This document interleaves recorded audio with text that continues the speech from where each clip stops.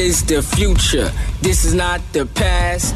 The new XFL will kick off in 2020. If you smell what the XFL is cooking. It's still football, but it's professional football reimagined. This is our moment, our story to tell. This is history begun. This is the XFL! Welcome, football fans. This is the week of September 9th, 2018.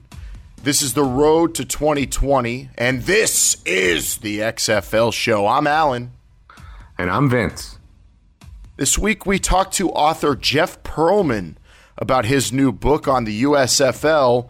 This is episode 32, and we're learning from the past. Vince, it's just you and I this week, man. We spoke with Jeff Pearlman. We're going to play that interview a little bit later on as part of our hot read this week. And, man, I can't believe some of the stories he told us in just that short interview we had with him. Yeah, this USFL sounds like it was, a Wild West type of organization, and definitely the book he's got coming out, Football for a Buck. You got to pick that up and take a look at all the crazy stories in there. Yeah, Football for a Buck is a chronicle by Jeff Pearlman, who writes about crazy sports stories all the time. He wrote about the wildness of Brett Favre that you don't really get to hear about. He wrote about the Boston Red Sox and the 86 Mets.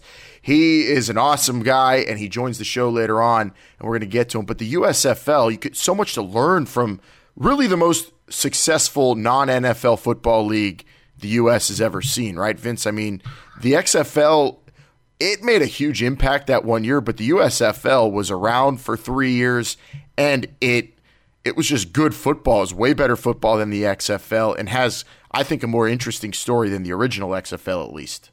Yeah, at least for right now, given that it lasted, several seasons, definitely more popular than anything else we've seen. Well, when you've got characters like Burt Reynolds and Donald Trump involved, not to mention Herschel Walker, Doug Flutie are in this league, the USFL, you could do multiple movies about the league.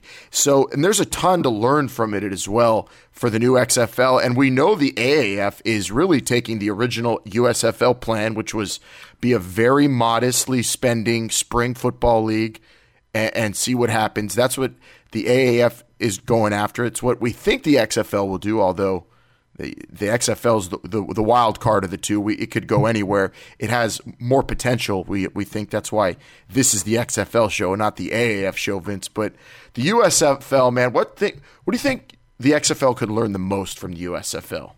I kind of like, I don't want to give away too much of our interview coming up, but kind of what Jeff was saying, you can't get, too big for your britches, I guess. If you're going to start spending some money, you got to go all in on it, and you got to control that spending. So we'll see what the XFL does.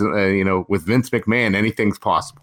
And it's so tough because there's so many. I mean, when you're talking about billionaires and rich guys in charge of football teams, these guys want to go all in or nothing at all, but it's hard not to, and you have to be smart with these spring football leagues. And you're going to hear Jeff Pearlman talk about the USFL and all that went into that crazy league and how eventually they couldn't resist going all in, and they went to the fall, and they went bye-bye. But before we get to our conversation with Jeff Pearlman, we have a real quick cover two with some news and information regarding the XFL this week. Going for two. Go for two and the lead. First up, Vince, Oliver Luck, a couple of things with him. First, he's going to be at the Sports Media and Tech Conference in New York City by the Sports Business Journal will be presenting that along with New Lion, and he'll be giving a big conference, a big speech there, I assume Steve Jobs style. What do you expect to hear from Oliver Luck at that thing? Maybe we're going to get some announcements on, at least I hope some announcements, maybe on like the distribution in terms of media and where you're going to be able to consume this content. That's what I'd love to hear. But I wonder if he's just out there in a feeler type process. I don't know. Yeah, we'll see if he's going to be taking more questions or be saying what the XFL wants to do when it comes to sports media and tech. And, of course, that's the presentation of the game we're going to be talking about at this conference coming up in New York City. Also, he said this in interviews, and now the XFL has even tweeted it out, Vince. We will announce our inaugural 8 host cities this fall, hashtag XFL 2020. That's from the official XFL Twitter, Vince. So we said it sounds like it might happen in September. Fall means between now. Is it officially fall yet? Is that September 21st? As far as I'm concerned, fall starts September 1st. Yes. And it ends November 30th. So we got just a couple months here. Yeah. And so we should be knowing these cities pretty soon. And once again, if you missed our XFL City Madness, we broke down a whole bunch of cities and how the XFL would do in those cities, and we whittled it down to the best 8. We think the best 8 XFL cities for the first 8. Go listen to those back in the archive on our podcast feed, or of course, this is the XFLshow.com. The other piece of our cover too this week, Vince, is that the XFL General Counsel has been hired. Her name is Roxanne Kozarzicki, and she has experience having worked in the Tampa Bay Bucks front office as a litigator. So the XFL, you got to cover your keister with lawyers, Vince. Yeah, I'm not quite sure what general counsel is going to do, but if you're hiring somebody that was big time up in an NFL organization, that's probably a good thing. Yeah, and they're going to have to handle all sorts of business with the XFL, because if you look at the NFL, I mean, they have such great lawyers, and if they didn't, players would be suing the league left and right. Oh, yeah. People would be, and they already are, but this is a big hire for the XFL, because she's definitely going to be a powerful person within the organization. And well, that's you talk about lawyers, and myself and Jake, we recently saw a talk given by Mr. McDivitt, a kind of a lawyer to the WWE, and Mr. McMahon, and he's involved in this as well. So they're gearing up their legal team, and if you're going to be successful, you need good lawyers, because there's going to be people coming after you to take you down. Exactly, and I mean, especially when like a player like Le'Veon Bell ups and leaves the NFL to go play for the XFL, they're definitely going to need lawyers for that, Vince. Because that'll happen, right? I don't.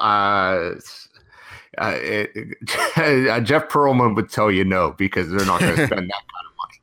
Yeah, well, he thinks they won't, but the USFL, they did, and they had to keep spending. And if the USFL was around, they definitely would be going after a Le'Veon Bell type, wouldn't they?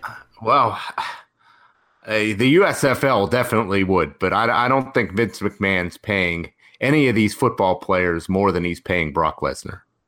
So I think we know the ceiling. I don't think he's paying these players more than he's paying Roxanne Kozarzicki either. Probably not. I highly doubt that. But those are the two big pieces of news here for the XFL this week. They do have their general counsel, and we look forward to that Sports and Media Tech Conference. I'm sure a whole bunch of great stuff's going to come from Oliver Luck at that thing happening in a few weeks, and we will be on top of that for all of you. And remember, follow the show. Follow along with us at XFL Show on Twitter, Instagram, and Facebook. That is where we do, our conversating with you during the week leading up to our big episodes like this week with Jeff Pearlman. A lot of you got really excited when we tweeted out that we'd be having him on the show. He's got a bunch of great books. He wrote the book about Walter Payton, Vince, Sweetness, the Enigmatic Life of Walter Payton. He wrote about Brett Favre, who I know you don't like too much, but Brett Favre did have a crazy rise into the NFL and also is kind of a good old boy. So a guy like Jeff Pearlman does some digging, Vince. So I bet if you read his book about Brett Favre, you'd end up liking Brett Favre the more you learn about him. Or just hating him even more. It's nothing personal against him. I just think he's one of the most overrated players to ever suit up. Yeah, he did throw a lot of picks. Well, Jeff Pearlman is definitely not overrated. He's a New York Times best-selling author for a very good reason. Multiple books about great sports stories, and he's about to tell another one. The book comes out, at least on Amazon, on September 11, and I can't wait to pick it up. It's called Football for a Buck, The Crazy Rise and Crazier Demise of the USFL, the United States Football League, ladies and gentlemen. Now, Vince and I, we know about the USFL, but we weren't alive when that thing was around. 1983 to 1985, the USFL existed for 3 seasons, 2 as a spring league, and then they moved to the fall, and it all went, well, crumbling to the floor from there. A new owner, the second year, named Donald Trump, took over the New York, New Jersey franchise, swayed all the other owners, or most of them, into turning the league into a fall league. He was trying to own an NFL team and really get an ABA situation, I guess, going, right, Vince, where he was trying to get USFL teams bought up by the NFL. Yeah, just all kinds of, crazy stuff there. And, if you're if you're somebody in your 30s or younger, just because you've watched that 30 for 30 on the USFL doesn't mean you know the USFL. And this book is really giving you the inside information that you need on this league. Yeah, not to knock the 30 for 30, Vince. I loved it. I thought it was really it was very good. But it's entertaining. But we heard in this interview was just yeah, on another level. And he's just given us a taste. The book is going to have so much more, but let's get right to it. It is the subject of our hot read this week. It is our conversation with New York Times bestselling author Jeff Pearlman on his new book, Football for a Buck. And really, we're going to try to figure out how we could learn from the USFL when it comes to the XFL. Enjoy our conversation with Jeff Pearlman now, everybody. It is the hot read. Blue 58! Blue 58! Go!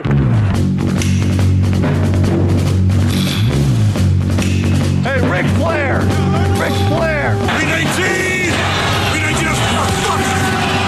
Hey, Seattle! Where are you? Mars 83!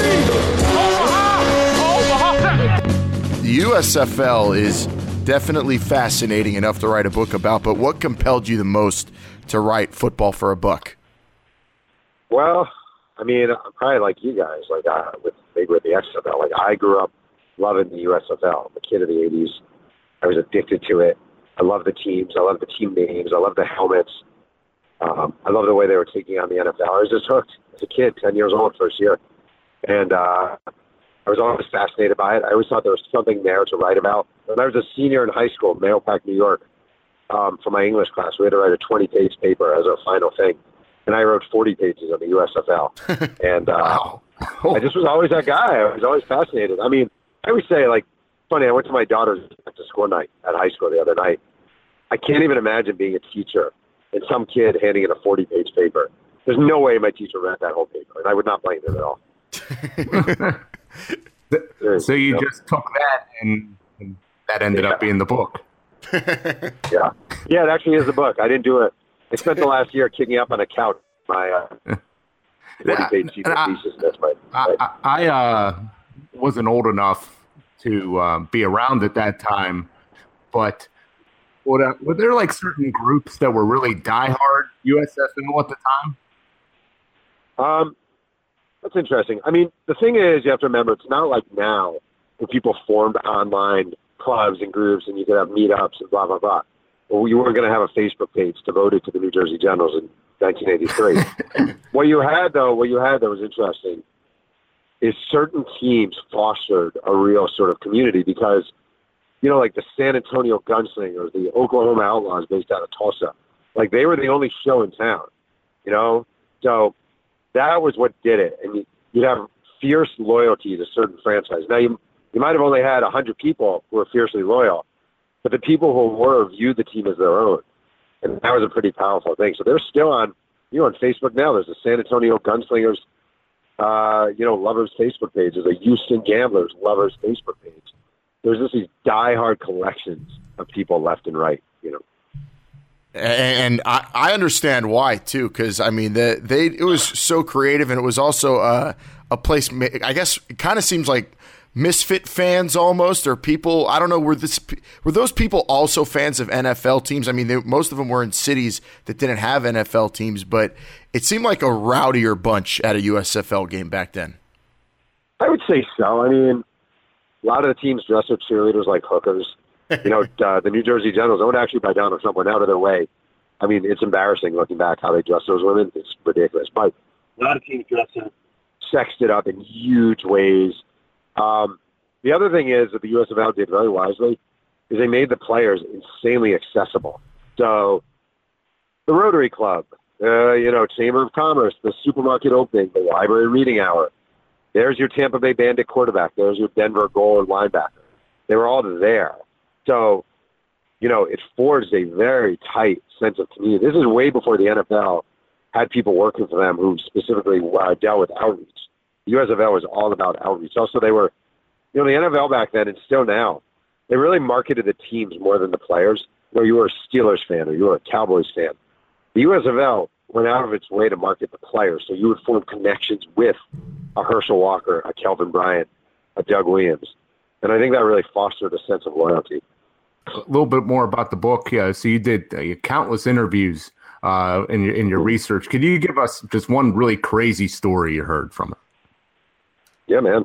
I mean, there's actually 8,000. When someone asks me that question, I get asked that question a lot. And it's like an encyclopedia in my head of weird, crazy, insane stories that make no sense. Like, just as an example, the Washington Federals starting quarterback was Joe Gilliam, who actually was Terry Bradshaw's backup with the Steelers from Tennessee, Jefferson Steve Joe. And by the time he got to the USFL, he was a full-fledged cocaine addict. And when they signed him, he played with the Denver Gold. Denver Gold released him. Washington signed him. The Federals sent Rick Vaughn, their PR guy, to pick him up at the airport. And Rick, who has been the longtime Tampa Bay Rays PR guy actually now, was only 24 at the time. And he goes to pick Joe Gilliam up at the airport. And Joe Gilliam has him stop at a package store so he can get a beer for the drive. And so they're driving, and he's drinking a beer, this reform addict.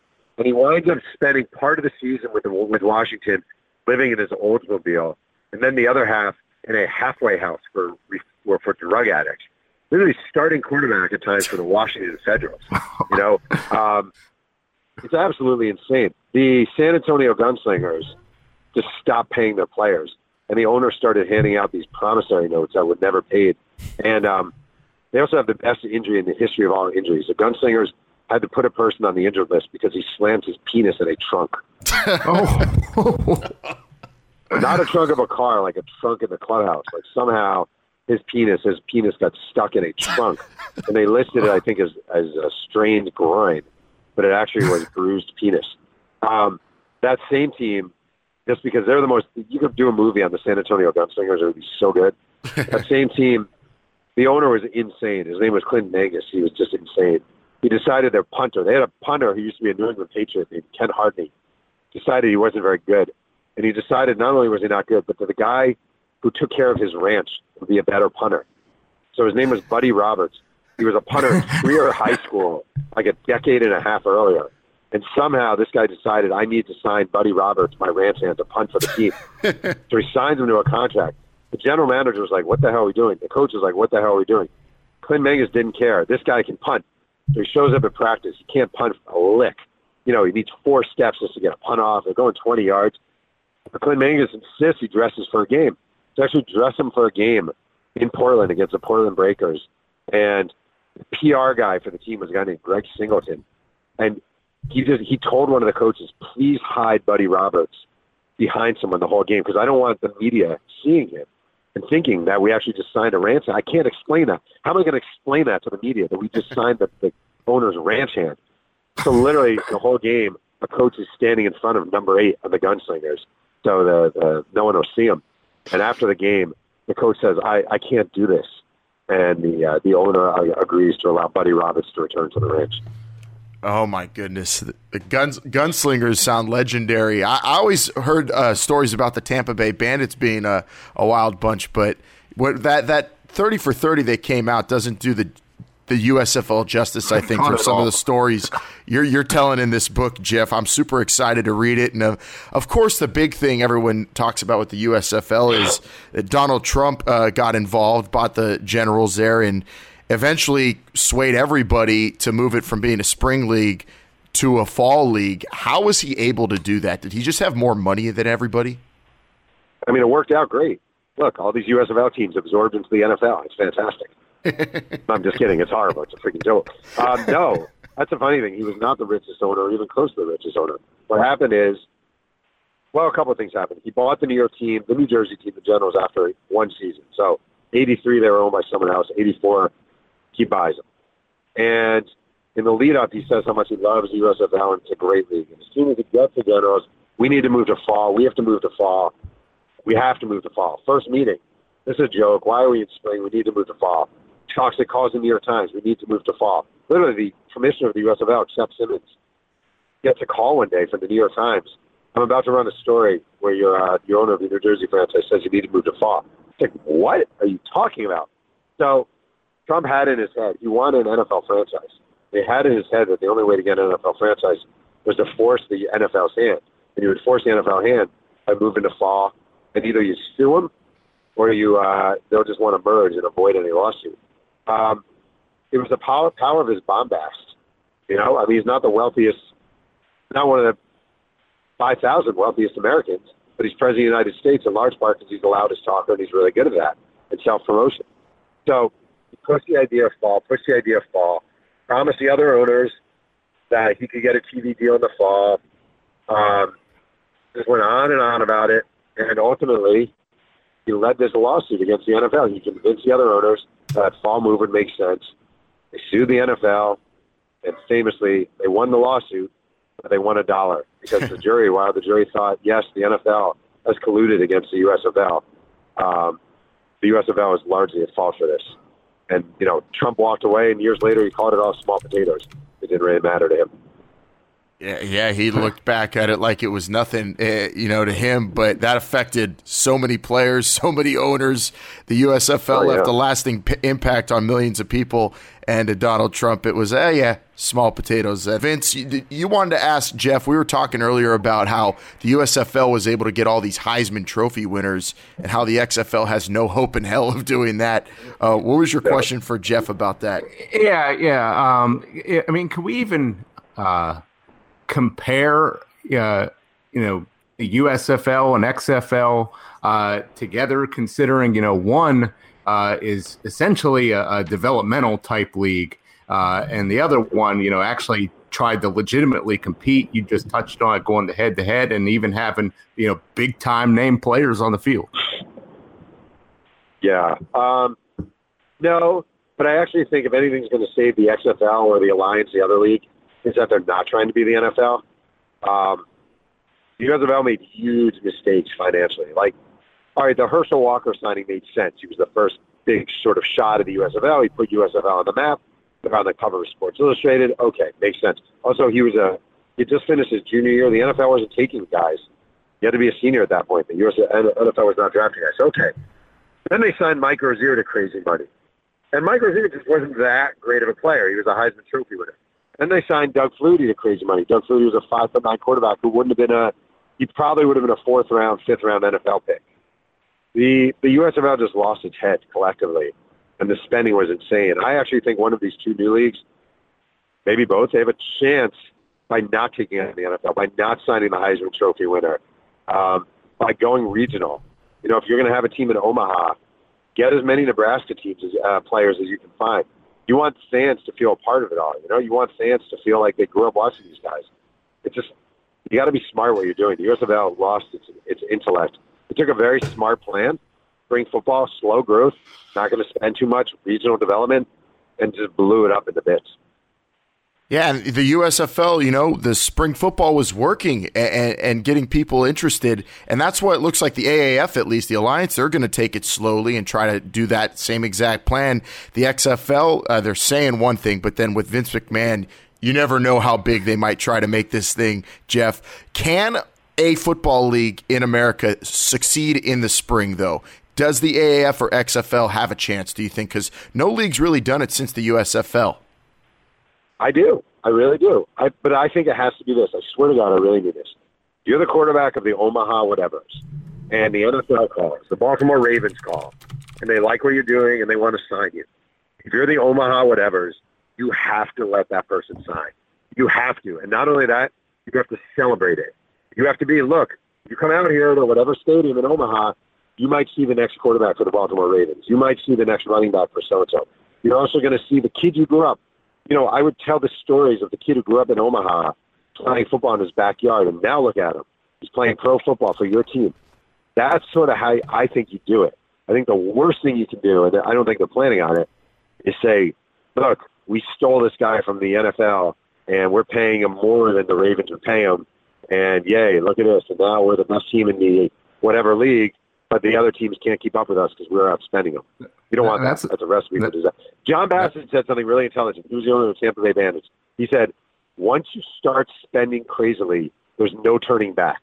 Like, it's not like the USFL could have signed Herschel Walker and then said, okay, now we're not going to spend any more money on anyone. Like, once you do it, once you make that mistake, it's done and you're over. That's a good point, Jeff. Alan and myself being huge Steeler fans, I mean, who would have thought, that in the next starting quarterback for the Steelers was playing in the XFL, being Tommy Maddox. Exactly. Who would ever thought that? And if you would have known at the time, you probably would have paid a little bit more attention to it. I agree, and I think if the XFL had survived, that would have been a smart thing to celebrate.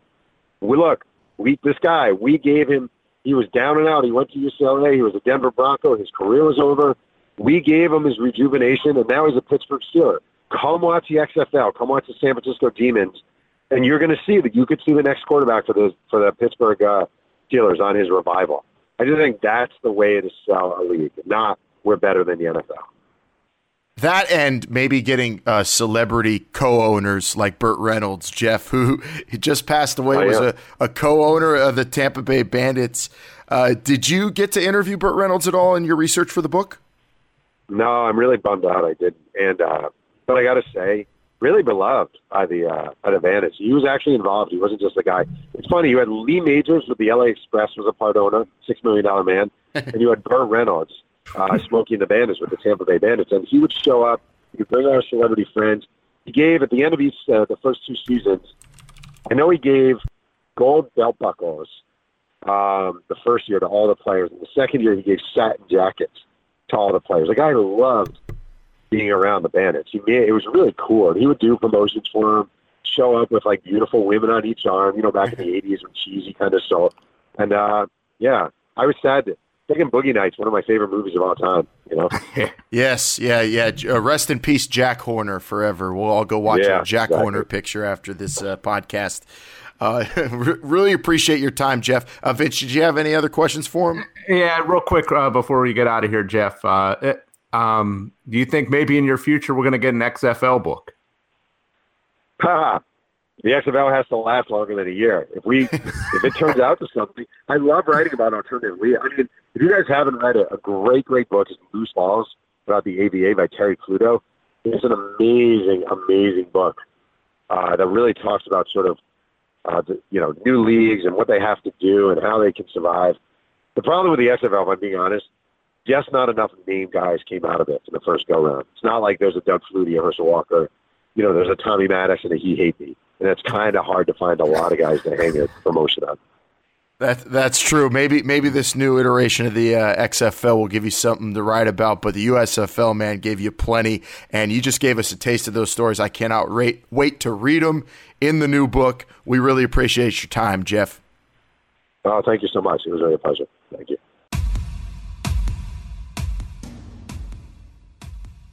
And there you have it, our conversation with Jeff Pearlman, author, New York Times best-selling author. I always miss that part, Vince. You got to say that. Football for a Buck, the crazy rise and crazier demise of the USFL. Do you think if you were around during the USFL's time, Vince, you would have been a San Antonio Gunslingers fan? Yeah, maybe them or Houston Gamblers. I don't. I probably would have sided with Burt Reynolds, so I think that's where I would have ended up. You have to side with Burt Reynolds and the Tampa Bay Bandits. Rest in peace to Burt Reynolds, a USFL legend. If there was a Hall of Fame for the league, he definitely would be in it, Vince. But man, fascinating conversation there with Jeff Pearlman. We'll see when the XFL gets underway. We'll have to get him back on the show to see if any of his predictions there about the league selling the fact that they get guys to the NFL, if that actually happens. I definitely think the AAF will do that. I'm not sure about the XFL. Oliver Luck seems like he wants to do that. I don't know about Vince McMahon, though. Yeah, Vince McMahon, he wants to make money. So, whatever's going to be best for business is what he's going to do. I do love how he's totally putting this in Oliver Luck's hands. And once again, we talked about it last week when Jake was on the show, everyone.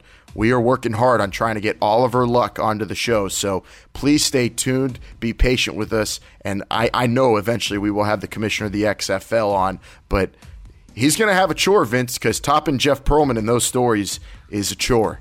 Yeah, and we're not going to go easy on him either, and the good thing is, though, he's listening. Yes, he is. And so are we at XFL Show on Twitter, Facebook, and Instagram. The website, this is the XFLshow.com. Thanks to Jeff Pearlman for joining us today. Thanks to all of you who send us great messages and send us great articles trying to keep us up to date and help us out as we do research for the show together. It is a collaborative effort. We are all XFL fans together, and without us, the league will not survive, and we all want to see that, right? So, until next week, for Vince, I'm Alan. This has been the XFL Show. Remember, Vince, tell them again. They're listening.